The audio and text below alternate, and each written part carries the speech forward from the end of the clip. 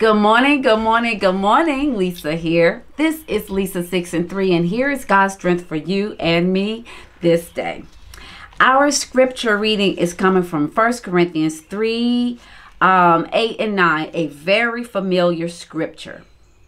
Here we go. Now, he who plants and he who waters are one, and each one will receive his own reward according to his own labor. For we are God's fellow workers. You are God's field. You are God's building. Now, he who plants and he who waters are one. This morning, I was just thinking about how we work together in the church and how we all have our own thing that we do or have been asked to do or have been given a purpose in doing. But then there are some of us who want to be in areas that's seen. Y'all know everybody want to be behind the pulpit, but everybody can't be behind the pulpit. Okay? It doesn't matter the position.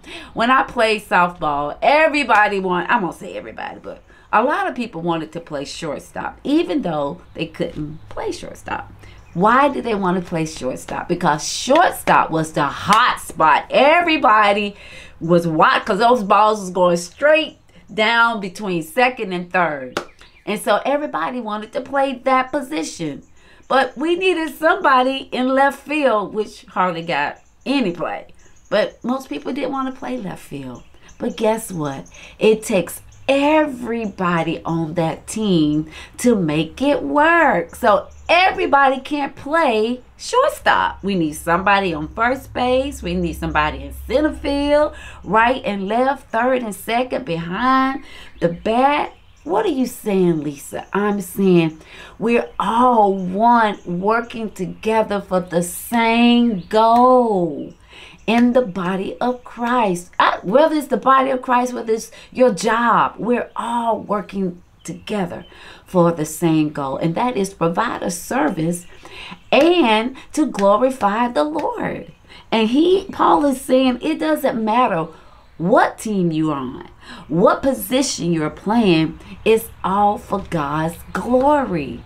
Today's strength, man, work the position that you're in. Water it, plant it, till it, break off the dead leaves, whatever you need to do. Because in the end, we all gonna get a reward. We all gonna get a ring, whether you touch the ball or not. You still gonna get a reward. Wow, that's good. Y'all, let's just focus on what the Lord has assigned us to do. Do it with all our hearts.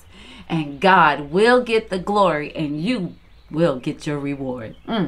This has been Lisa with Lisa 6 and 3. Y'all go make it a wonderful day, and I'll see you tomorrow morning. Be blessed.